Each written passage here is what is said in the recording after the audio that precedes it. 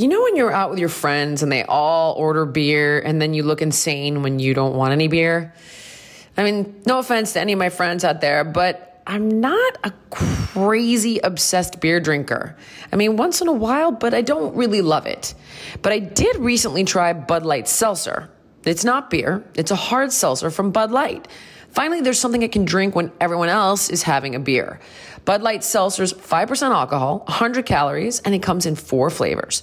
There's strawberry, lemon, lime, mango, and my go-to black cherry.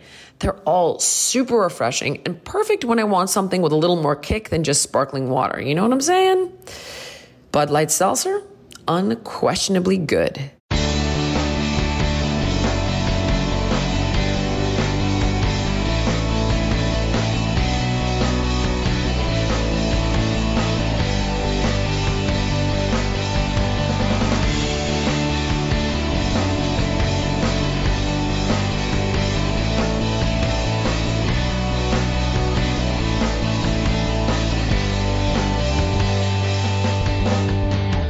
Something to say. Uh-oh. I've already started my email. I can always tell when it's my turn to talk, it's all you hear is tick, tick, tick, Yeah. tick. Look at Autumn's texting, Jake is texting, and you're sending an email. It's just not right. Oh, okay. Well, but to be fair, I text while Jill's talking too. You do? All right. What the heck's the matter? All right, go ahead, Manus. The local funeral home in my little town. Oh, this is a winner. No, the local. Awesome. In my little town, they had us put on a supper, a free supper for people. To attract customers? Yes. Wow. No, well, it was very informative, but they sent it, and it was for a state. I'd be so offended if you invited me to a dinner preparing for my death. You know what? At some point, you gotta look at it. It was an estate planning seminar. Okay. And my brother got the email, the note in the mail, and I said, let's go. Let's go to this thing. Why? It was at the golf course. It was a lovely spread they put on, and then they talked. So my brother, my sister, my sister-in-law, and myself, 4 of us went. And I'm still typing, but I'm trying. I'm going to take this opportunity to eat. But for our audience, I will try to chew away from the microphone. But you have some people do not want to look at it. But you know what? It's very important. You know we've done a segment on this before, right? No, not this good though. This one's really good. I'm ready. What? Why? We've done a segment on this. On wills and estates. Yeah, you did a whole thing about dying and being prepared and all of it. Well, I think that was more the personal side of being ready for that kind of thing. No. It was the whole getting your affairs in order thing, yeah. Yeah, because my mom has the death folder that she keeps saying every time she comes out. She's like, my folder's almost ready to bring you. See? Yeah, everything's in line. The death. But you know what struck me is how people don't want to talk about it. They don't want to talk about it, and it really hit home. Like, if you don't have a will, and okay, if we have done this before, then I'm repeating myself, but I think it's worth repeating myself. Yeah, let's do it. I want to repeat it. Like, there was for everybody out there, just push the fast forward button. Go on. We unfortunately can't do that here, but you have the luxury of pushing the double arrow button. To the right. Don't know.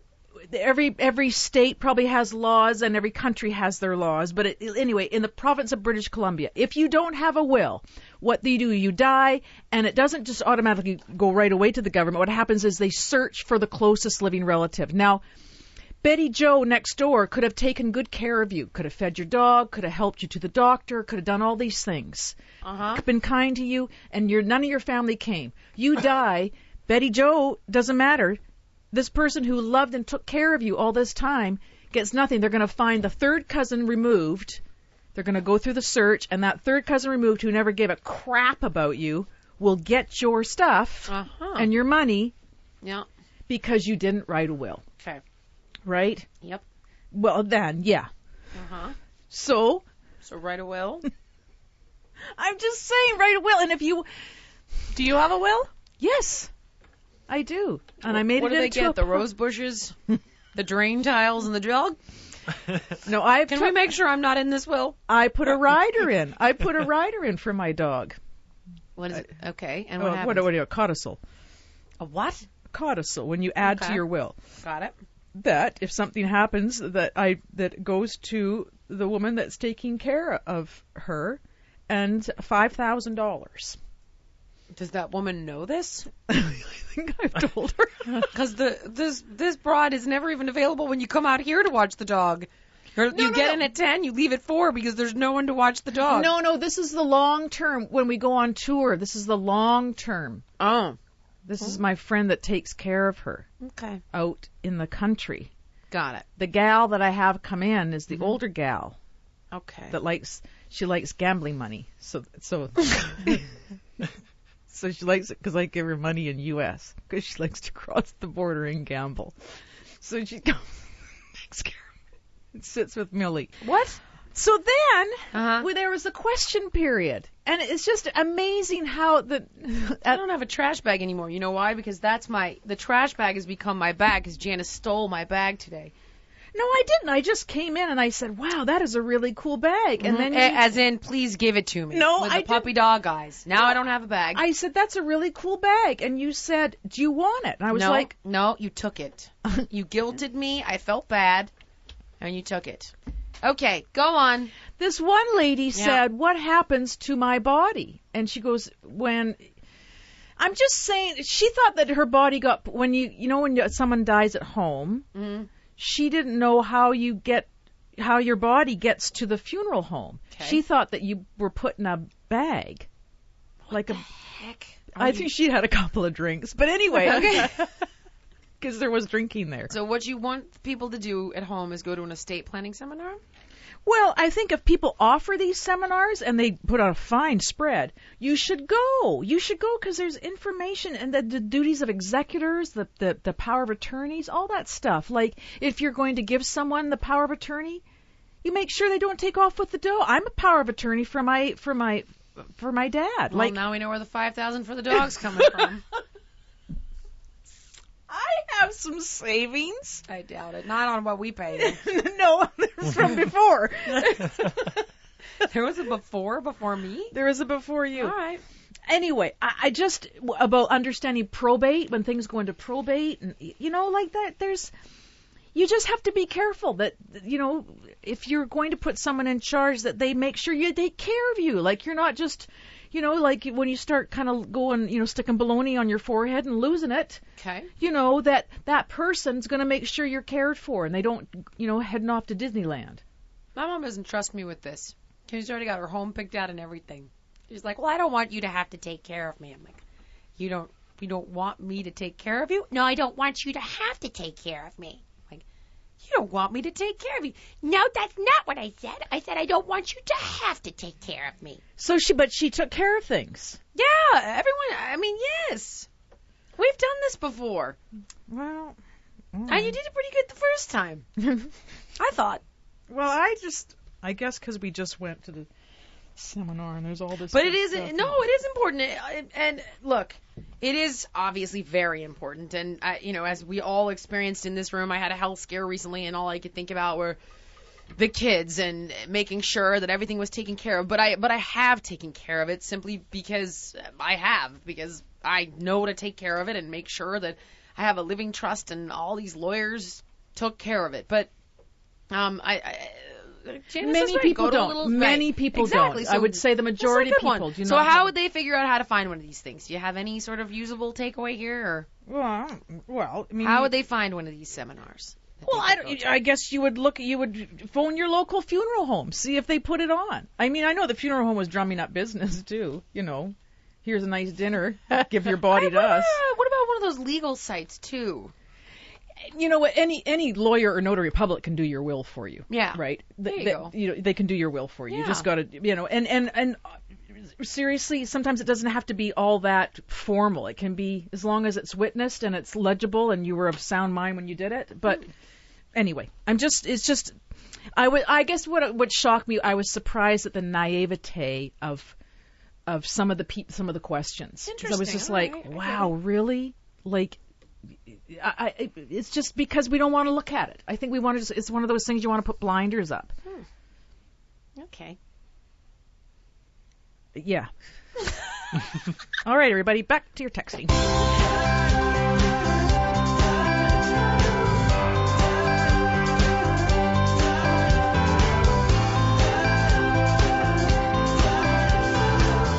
Well, since Janice has made this whole podcast about death. No, I just want to remind to make a will. That's all. Well, anyway, let me see if I can pick this sucker up a bit. Okay. I actually read a book, Glimpsing Heaven, and it's by Judy Bachrach. I think I'm pronouncing that right.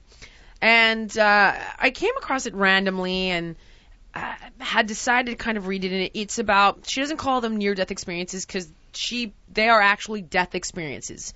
The individual that physically dies and comes back to life. Yep. And she talks about more and more how with advancements of modern medicine, it's like the, quote, time of Lazarus. Like, they're literally able to bring people back to life from the dead. So she's a journalist. She was afraid of dying, like I think we all are. And her mother had Alzheimer's, which you might find fairly interesting, Janice. And she interviews, people who've had the experiences, doctors who've had patients who've had them, also people who take care of people who are dying. Yep.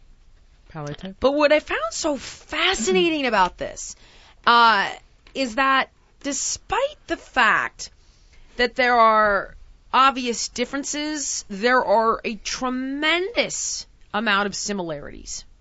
So, and there's a thing called the Grayson scale, created by a guy named Bruce Grayson. And he was a professor and a psychiatrist, and he developed this scale to measure, I'm reading off of this website, he developed this scale to measure the depth of an individual's near-death experience. So here's a copy of the scale. So the thing is, so many people had almost all of these different things on the scale. So number 1, did time seem to speed up or slow down? Number 2, were your thoughts speeded up? Number 3, did scenes from your past come back to you? Number 4, and he has different answers. It could be no, I remembered many past events, my past flashed before me out of my control. So like there's different answers that you can choose from. Did you suddenly seem to understand everything? Interesting. Yeah. I've read a bunch of different books about this too, which is kind of interesting. Did you have a feeling of peace or pleasantness? Did you have a feeling of joy? Did you feel a sense of harmony or unity with the universe? Did you see or feel surrounded by a brilliant light? Were your senses more vivid than usual? Did you seem to be aware of things going on elsewhere? So, for example, one guy got struck by lightning. Mm-hmm. He picked up the telephone, and lightning struck the building, and it came through the phone. It killed him. And he wanted to see his kids one last time. Well, when he was resuscitated, he asked his wife, were the kids getting their faces painted at this time? And they were. And there's a ton of those different kinds of scenarios, like people who are in an operating room, and they know the music that was playing when they were operating on them. And they saw their bodies from up above and things like that. And so there's many different instances of that.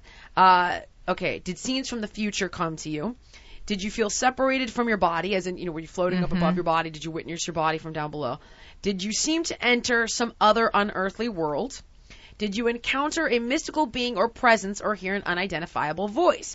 Now, the interesting thing is, like, I find this fascinating. One kid, who, they made a movie about this kid, with Greg Kinnear, and, oh gosh, I can't remember. I know the one recent, right? Yeah, but it was a book, too. And the kid saw Jesus, but his dad was a preacher. Well, Carl Jung, who's one of the fathers of modern psychotherapy, he died and came back, and he saw, I believe, I'm trying to remember, but it was like a priest outside of a temple. Another woman saw a monk. Another woman saw a bunch of talking triangles.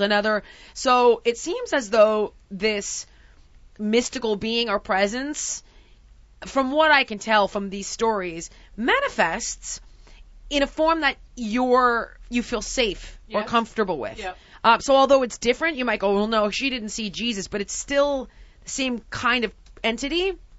Another one, did you come to a border or a point of no return? And in a lot of these stories, like, they weren't allowed to kind of go beyond. So, like, Carl Jung wanted to go into the temple, and they wouldn't let him go into the temple. Okay. Or they won't let you pass into the light. They're like, when you go in the light, you can't come back, and you have to come back.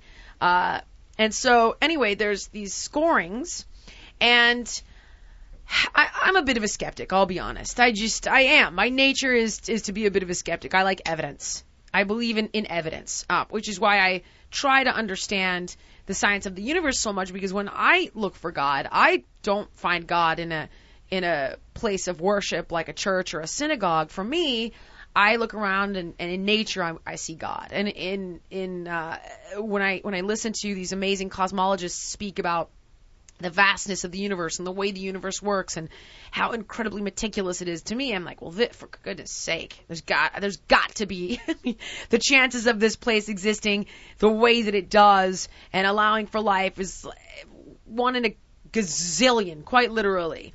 So to me, that's where I go, okay, that's interesting. I believe there's got to be something more.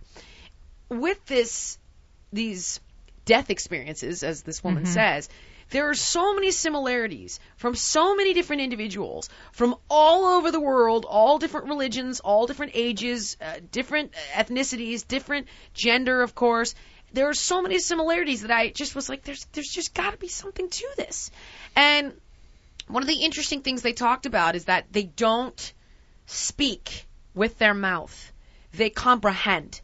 They just comprehend. So you may ask a question and you comprehend it. And I will say that I had one of the only interesting things in this realm that's ever happened to me. I was very close with my grandmother. I'm not sure if we talked about this on the show.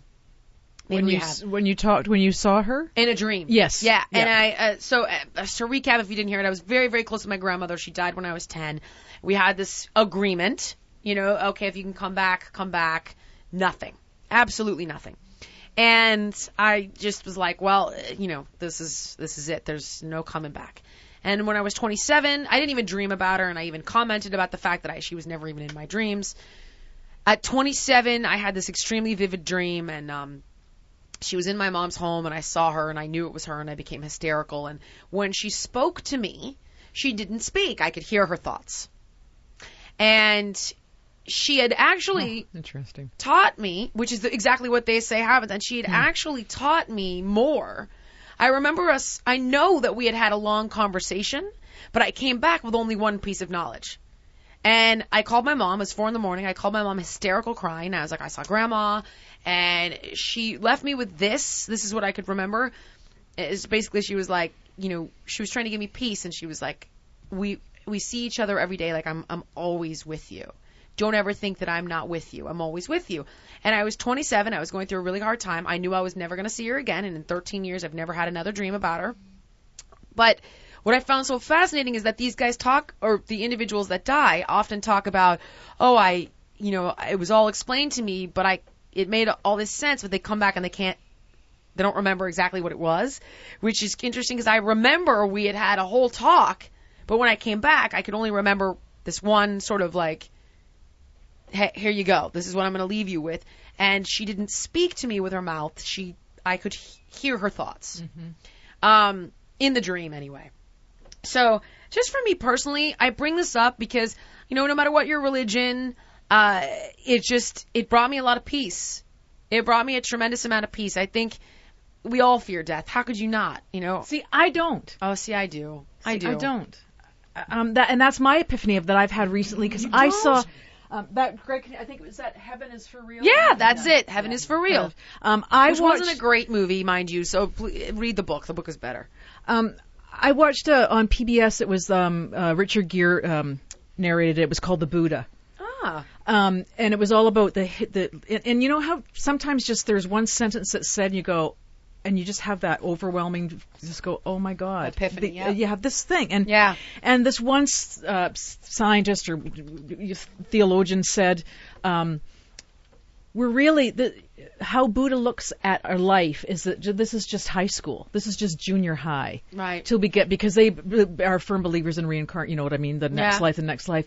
And I just had this feeling like, you know what, Janice, if you don't get it right this time, oh, God. It's okay. Ram Dass, who was a big spiritual leader, had this great analogy, and he said, imagine the world's biggest mountain, and he goes, take a bird and put a scarf in the bird's mouth, and as many times as the bird has to fly back and forth over the mountain with the scarf in order to wear it away is as many times as you'll be born and die. Yeah, I mean, But I don't, you know, whether you believe in reincarnation or not, maybe you see unity among people, and as many times as life is born and dies on the planet. No, but I'm now more so than ever believing in reincarnation. Oh, interesting. More so. And Okay. and I do believe there's old souls. You know when you run into somebody and they've just got this, you just know they're an old soul. Interesting. I Okay. I believe that. So it just gave me this incredible amount of peace that what I don't get done now, maybe the next time I'll get Oh, it done. And absolutely. as I say, and I don't know how I'll come back. I don't know if it's gonna, as an animal, as another human being. Or, as a, and to me, I look at it, I'm like, you know how many other forms of life there are in the universe, for goodness sake. this is true. This So is true. it's like, come on now. You know, and that's just this universe. Like, they've done incredible, like, have you seen, oh, shoot, now I gotta find it again. You keep talking, I'll look for this. Well- I'll just ignore you, but the audience won't. It's called the Drake equation. So listen to this. This is fascinating. So all these brilliant cosmologists came up with something called the Drake equation, and it essentially looks at all these different factors that try to guesstimate at how many other forms of life currently exist in only our galaxy. Ready? So how cool is this? Here are the different parts of the equation. The average rate of star formation in our galaxy. The fraction of those stars that have planets. The average number of planets that can potentially support life per star that has planets. Because, for example, in our solar system, what do we have, 9 planets? Oh, you're getting kind of heady on me. Yep. I just wanted they to gave come us back Pluto as a, back. P.S. Oh, they did? So how They- many do we have now? 9? 9. Right. I just want to come back as maybe a cow. But anyway, No, go you ahead. might come back as like an alien. So, Oh, I see where you're Yeah, going with listen. this. Well, yeah, I got confused. this is significant. All You right. might come back as an alien. Because if you think about it, just think about all the other forms of life that exist in the universe. So again, if you look at just our solar system off of our one little sun, and there are billions and billions of stars in just our galaxy, Earth is what's called the Goldilocks zone, meaning not too hot, not too cold to be able to support life. The Goldilocks zone. Okay. Okay, so how many planets in this solar system can support life? The fraction of planets that could support life that actually develop at some point, because they have different theories about how life actually begins on these planets that are in the Goldilocks zone. The fraction of planets with life that actually go on to develop intelligent civilizations.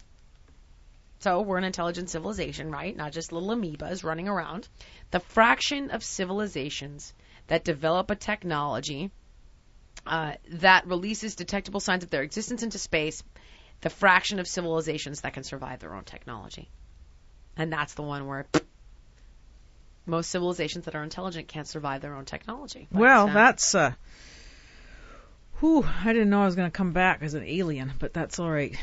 it's possible. Well, Look at that. I mean, there's got to get life from somewhere. We're all in the same God's universe here. okay. I mean, if you believe in God, God would have created the universe, I would imagine. I Then. do believe in God. So then everything in the universe would belong to God. So he might send you back as like a 10-armed squid on the planet Zircon. Or something. Imagine what you could learn. Well, maybe I'll get laid. No, even then, still no. But you got 10 arms to I help don't- yourself. Yeah, that's right. Nothing positive.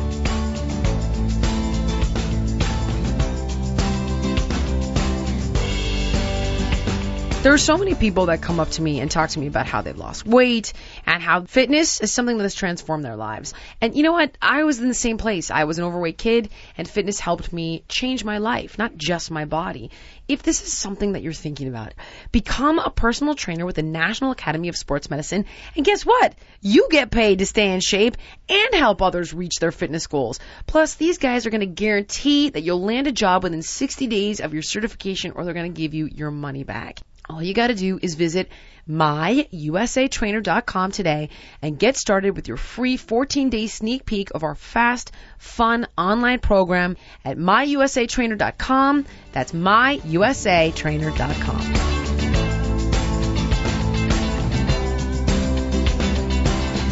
Okay. Are we ready? Yes. Yes, Jillian, we are here for the Snappy Series Part 2. Okay. Again, I don't know how snappy it is, but if you've missed our other segments in our series, here's what it's about. It's about the way that our food, the way we consume food, the foods that we eat, the way our food is grown, the way we produce it, the way we go after it, how it's destroying our planet. And I appreciate it's a little scary, it's a little intimidating, it's a little overwhelming, but we're solution-based here, and the whole point is to give people the information, but then tell them how to use the information so that we can make a difference. Right.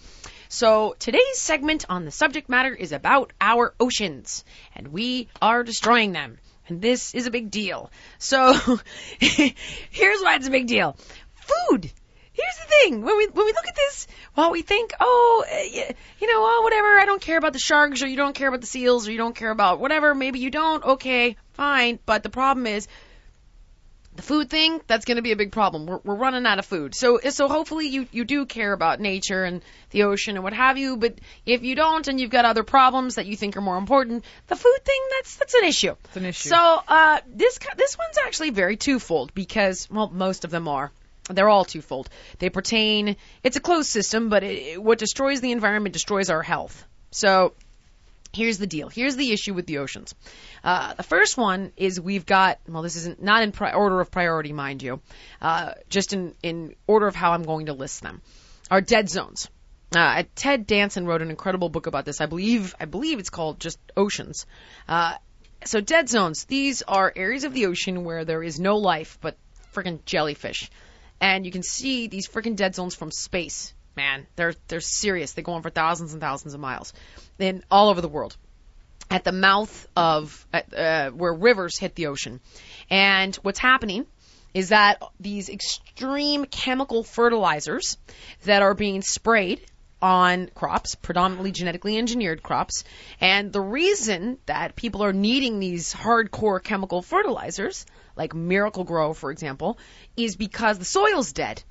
And the soil's dead because they're planting only genetically engineered crops, and of course they're using all these pesticides. So in order to make the plants grow, they're spraying all these chemical fertilizers on them. Well, the fertilizers are then running off into the ocean, being consumed by plankton and other little amoeba, whatever. And it's creating something called either hypoxia or apoxia. Forgive me, I'm not a marine biologist. This is just me reading seeing different TED Talks on the matter, and also the Monterey Bay Aquarium website, and what have you. So it's suffocating because these things are growing out of control. They're suffocating all the marine life for thousands of miles, hence the term dead zone. And that you've got these, the only thing that can survive it is jellyfish. And then you've got this crazy boom of jellyfish, and it's a huge problem. So that's problem number one. Obviously, the way that we're fishing is destroying the ocean. So it's everything from gill netting, which is killing dolphins, seals, sharks, whales are getting caught up in this, to long lining, pole trolling. I mean, it goes on and on and on. Dredging, where they will literally, this destroyed me. I was watching a TED Talk, and I keep getting this place where I'm like, all right, okay. I got to be more ethical with my food. And I feel like I get how hard it is for people to do that, but I have enough financial resource that I can be more ethical with my food.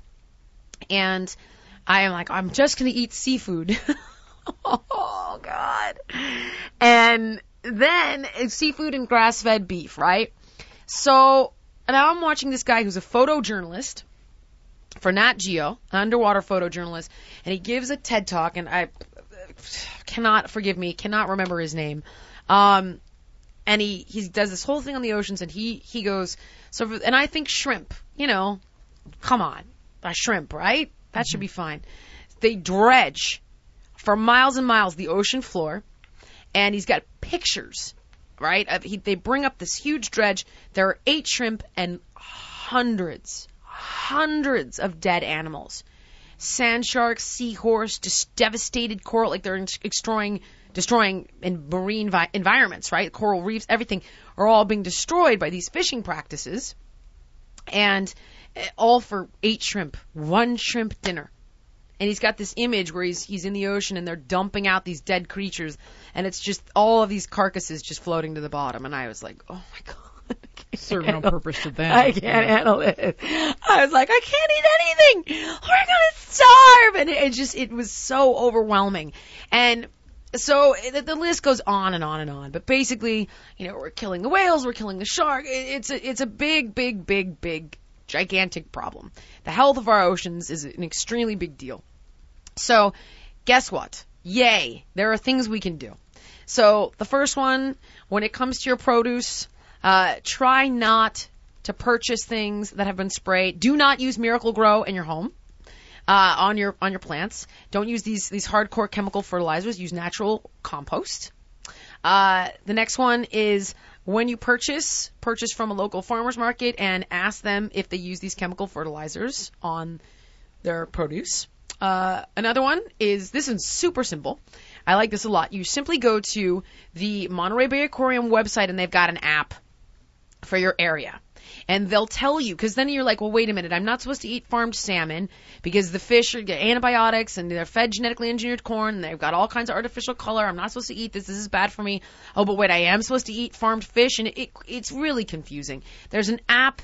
It makes it so simple. You download it. It's on the Monterey Bay Aquarium site, and it'll be specific to your area, and it's going to tell you what's healthy for you and what's safe for the environment so you can make better food choices. And in addition, when you go to a restaurant or you go to, let's say, your fish market at the supermarket, ask them, do you have, environmentally safe, do you serve sustainable seafood? And the reason you're asking is because you're showing them there's a demand for it. And that's really important. So we place, as a consumer, we play a really important role, obviously, in helping to save the ocean. So letting people know that this matters, that we care, that we're paying attention, you ask these questions. And so here it is. It's use our app, and you literally go to www.seafoodwatch.org/ocean-issues/wild-seafood, which is a heck of a lot. Just go to Monterey Bay Aquarium, Seafood Watch. And it says use our app. It's for Android, it's for iPhone, and it gives you their up-to-date recommendations for ocean-friendly seafood and sushi. And remember, this is also about your health as well. What's safer for your health? Be it farmed, be it ocean caught. There's mercury. Now there's, all the fish in Japan have radiation. It's a whole situation. Well, yeah, aren't some places adding, like, pinkness to the salmon to make it look pinker? Oh, heck yeah. Yes. How bizarre is that? Yeah, no, it's a huge deal. So, like, salmon, you want ocean caught. Shrimp, you want farmed. And so, again, not to bore the snot out of you with these details, but there is a lot the issue's big, and there's a lot we can do. Of course, share the information with your loved ones, and the more involved we can get, the more we can kind of do the reach one, teach one thing, the better it's going to be. And the cool thing about this is that, yes, an ocean-caught salmon is going to cost you a lot more than farmed salmon, but that's a health matter, not necessarily an ocean matter. But a shrimp dinner that's farmed versus ocean caught, this isn't going to be a cost issue. It's not going to cost you more to not use Miracle-Gro and things of that nature. So be mindful, and a great book if you want to learn more about this. Ted Danson's book, Oceans, is really a terrifying but incredible read. Cool. So I recommend it.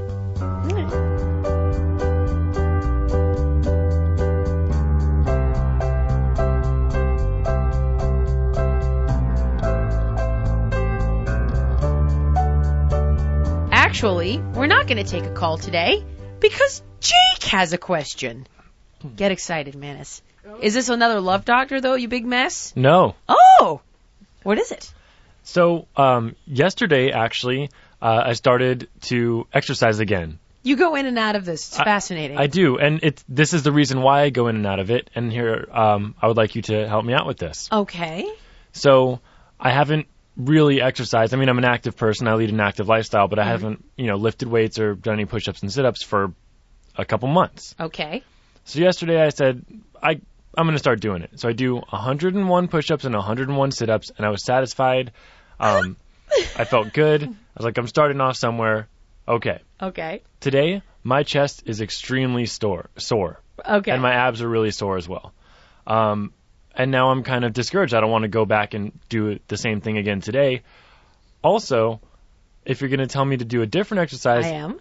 I only care. I'm going for the aesthetic muscles here. I'm not going for the whole package. Okay. I get it. I appreciate that. The beach muscles. That makes sense. But honey, you still have legs. You're going to wear shorts at some point, or you're going to be in the sack at another point. And honestly, for balance, for the sake of balance, if you're just working out your chest and not your back, you're going to do some real damage to your posture. Because you make your chest really tight and your back gets really weak, you're pulling your shoulders forward, and that's going to throw off your whole posture, mess up your neck. Yeah, you gotta do back. You just have to. You have to balance the body, because even if you're thinking about aesthetic, you're going to destroy your posture. You're going to pull those shoulders forward. That's not going to look great anyway.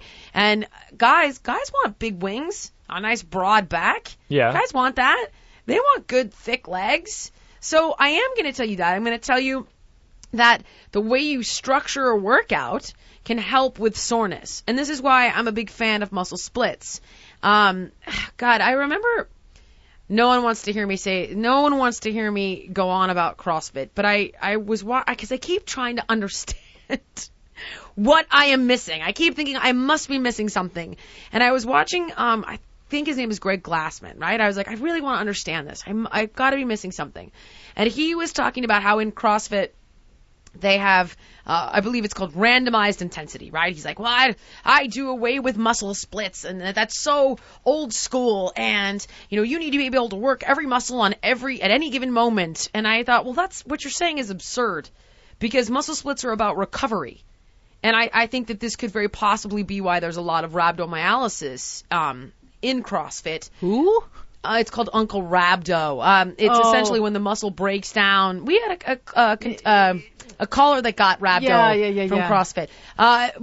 Or since so many injuries. So when you're structuring your workouts into splits, it's just because you work your back on, let's say, Mondays and Thursdays, doesn't mean that if you needed to use your back and do a pull-up on a Friday, you couldn't. That concept is absurd. And the idea of a muscle split is recovery.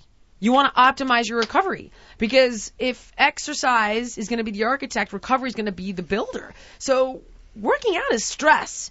You're injuring yourself, quite literally, and hopefully not to an extreme degree where you get a strain, or but you're creating little micro tears in that muscle when you train it.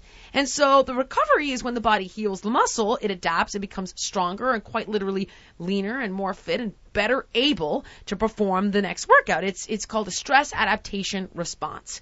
So what you would do, this is my favorite split, although there are different splits for different things.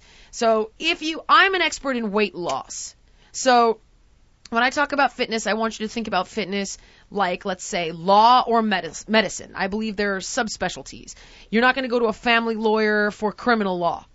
Well, I'm an expert in weight loss. If you came to me and said, hey, Jill, I need to put on 20 pounds, I'm versed in it. I'm like, all right, here's the generalities of what we should do here.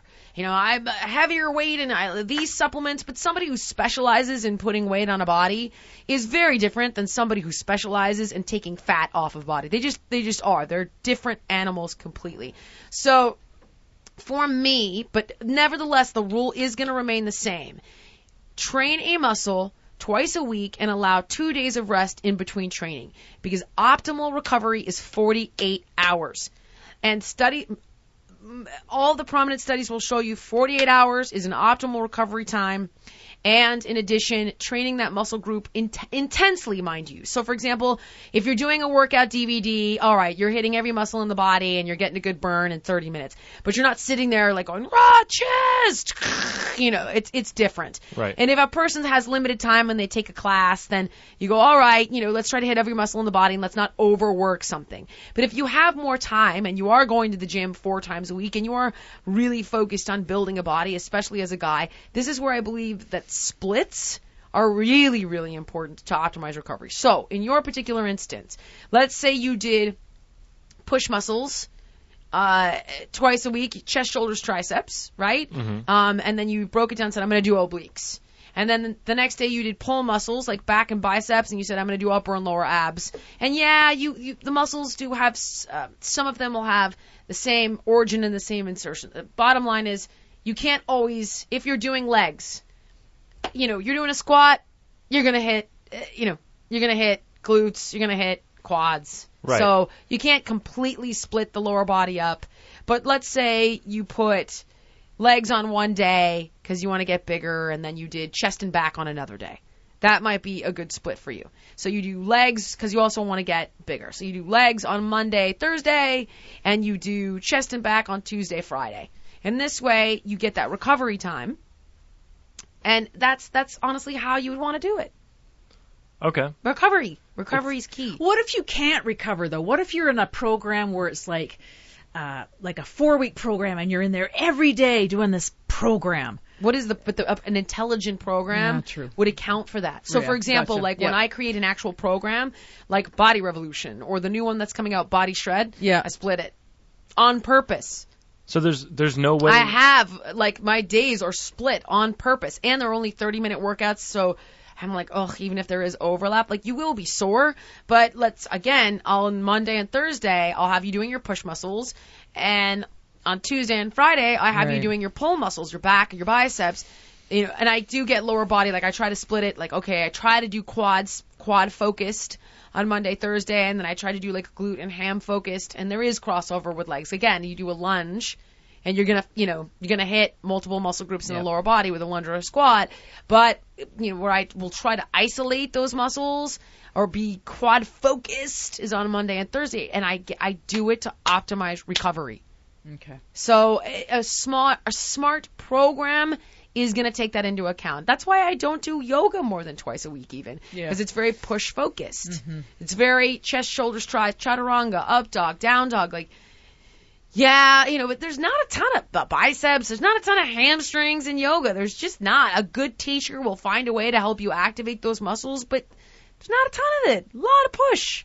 Chaturanga, plank, up dog, down dog, warrior, a lot of quads. Yeah. Warrior, a lot of quads. Crescent pose, a lot of quads. Chair pose, a lot of quads. No hamstring in there. You're not pulling your heel to your bum in any of those poses. Yeah. So it's just, with something like that, like I'll do yoga twice a week and I'll split it up by a couple of days. Like, again, if I did CrossFit, I would do it twice a week and I would split it up. Mm-hmm. That's how I would do it.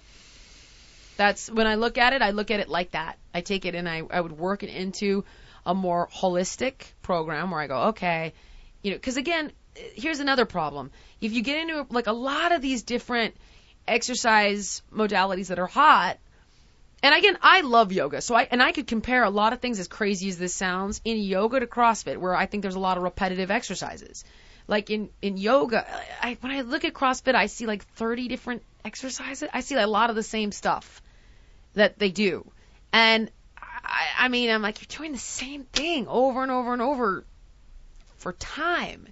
So even still, like, split it up. Like yoga, it's a lot of the same, asanas, sun salutations. It's a lot of the same exercises. Yeah, and they make you breathe all Not the time. to time, but it's the same kind of thing. Like, if you're going to do those, I personally would say twice a week and split it up.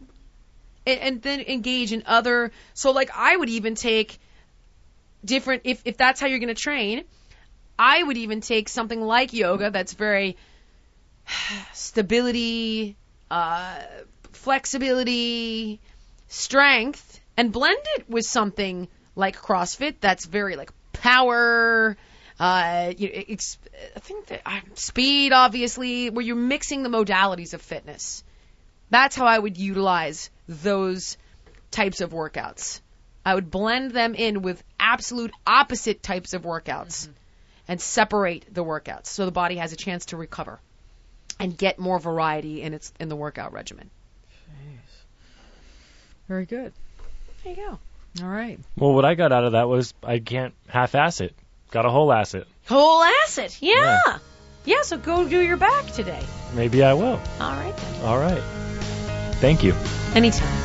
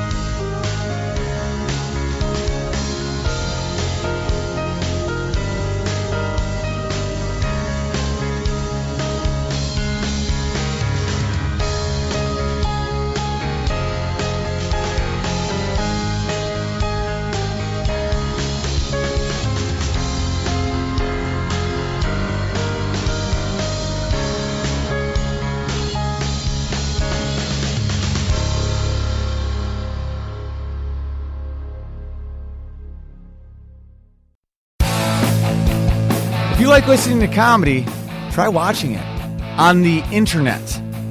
The folks behind the Sideshow Network have launched a new YouTube channel called Wait For It. It's got interviews with comedians like Reggie Watts, Todd Glass, Liza Schlesinger. I've been friends with her for 10 years. One of the funniest people out there, and I still have a hard time with the last name, Liza. Our very own Owen Benjamin, that's me, takes you on a musical journey down internet rabbit holes and much more. You don't have to wait any longer. Just go to youtube.com/waitforitcomedy. There's no need to wait for it anymore because it's here and it's funny. And I love you.